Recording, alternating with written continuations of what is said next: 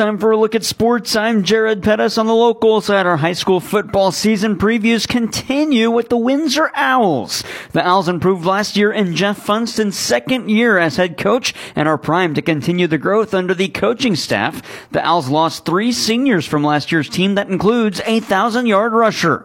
But according to Funston, they have a lot of running backs coming back. So are there any battles for the starting position?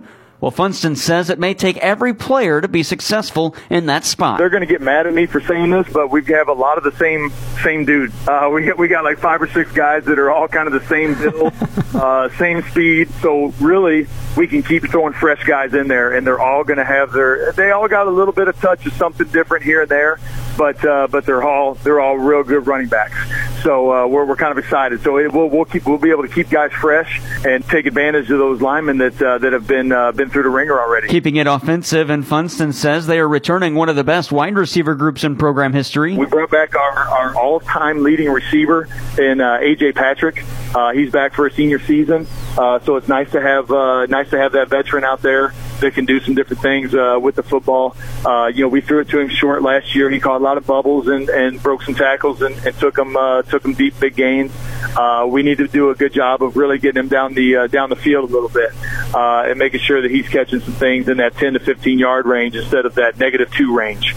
Because when those don't go, they really don't go. So receiver-wise, we've got some really pesky Nat type of guys that can get out there and are willing to block and will stay on people. We like where our receivers are at as far as their blocking is concerned right now. What are the expectations for the team that returns all but a handful of starters in Funston's third year? The expectations are to compete on everything we do, whether it's the first kickoff of the game, whether it's the kneel down at the end of the game. We want to be able to compete in everything we do. And we could put wins and losses on it. If you hold my feet to the fire, we can say, yeah, we're going to go win the Super Bowl or do whatever. But really, we just want to compete. We need our mentality here at Windsor to be one of competitive, of we're going to give everybody that we play a game from start to finish. And wins and losses will take care of themselves if we give that type of effort with the kids that we have and with the effort they've put in since last football season. We're really happy about that. The competitiveness that we've seen on the field here already has been fantastic. We're really excited about these guys closing the gap with some of the ones that have been ahead of us in the conference, and maybe pulling away from some that we've been competing with or maybe had some success with. We truly just want to compete at that next level and take the next step and get over a little bit of hump that we've been faced with here at Windsor for a little while. The Owls begin the season at home against the Herculaneum Black Cats before a 2-week road trip at Perryville and Festus. They return home for 2, though, against Bishop DeBurgh and DeSoto in Week 5 before playing Hillsboro in Week 6, and they host North County in Week 7 in a broadcast matchup on AM 1240 KFMO. The Windsor Owls are then at St. Clair for Week 8, and in Week 9 they wrap up the season on their home field as the Owls host Cuba. For more on the high school football broadcast schedule and the high school football season previews, visit our website, kfmosports.com. Tomorrow we'll preview the DeSoto Dragons, then on Monday of next week, the Festus Tigers, and we wrap it up on Tuesday of next week with the Hillsboro Hawks. From the Major League Baseball, the St. Louis Cardinals and Oakland Athletics wrapped up a 3-game series on Wednesday evening in St. Louis. Did the Redbirds complete the sweep? Mike Reeves. Zach Geloff went 4 for 5 with 2 doubles and 2 RBIs as the A's salvaged the final game of a 3-game series with an 8-0 win over the Cardinals. Jordan Diaz added a pair of runs batted in, and Tyler Soderstrom hit a solo homer for Oakland as they end a 5-game losing streak. The Cards' 3-game winning streak is halted. The winning pitcher is Paul Blackburn as he goes 7 innings and gives up 6 hits, striking out 8. The loss goes to Matthew Liberatore. He gives up 6 runs, 5 earned in 4 1/3 innings after coming off a dominant performance his last time out in Tampa. It's frustrating. I felt like I turned a corner a little bit in Tampa, and I felt great in the first inning again today. Vila was there, Stuff was there, and just kind of wasn't able to find it after that, so I'd say pretty frustrating. The final, A's 8, Cardinals nothing.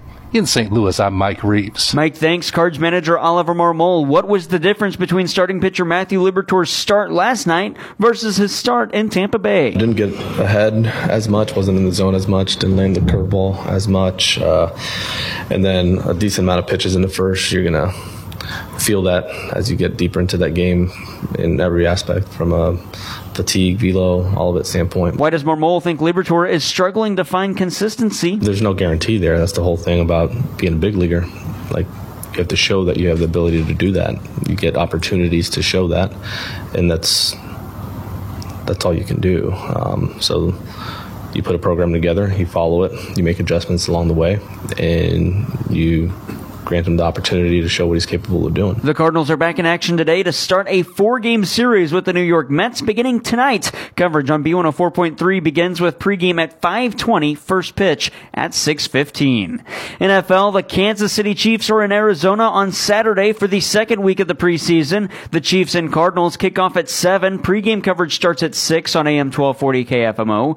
NCAA football and the Missouri Tigers are a week closer to night 1 of the season, Thursday, August 31st. Defensive back Trayvon Johnson, what has he seen from the defense in camp? We got some guys in there that love to work, that love to play football. So just being around each other and making each other better. I feel like this summer that we definitely did that. Just working out together, being together, and I feel like we definitely built some relationship and bond that's going to help us on the field. Defensive lineman John Moore III, how much has he improved working against Tigers offensive lineman Javon Foster every day in practice? He's probably, I think, the best tackle in the SEC, so just being able to go against him every day, iron sharpens iron, and he's not going to give me no day off. He's not going to let me rest, but that's what I need. He was just going out there every play, every rep with the one-on-ones, inside run, just being able to go against him and just, really see what the SEC offensive tackles look like is really, took my game to a whole next level. The Tigers host South Dakota August 31st at Faurot Field. And the NASCAR Cup Series is at Watkins Glen International on Sunday. The Go Bowling at the Glen can be heard on AM 1240 KFMO beginning with pre-race at 1. The green flag waves an hour later with the Motor Racing Network. And Major League Soccer, St. Louis City SC is idle until Sunday when they host Austin FC at City Park in St. Louis. That's sports. I'm Jared Pettis.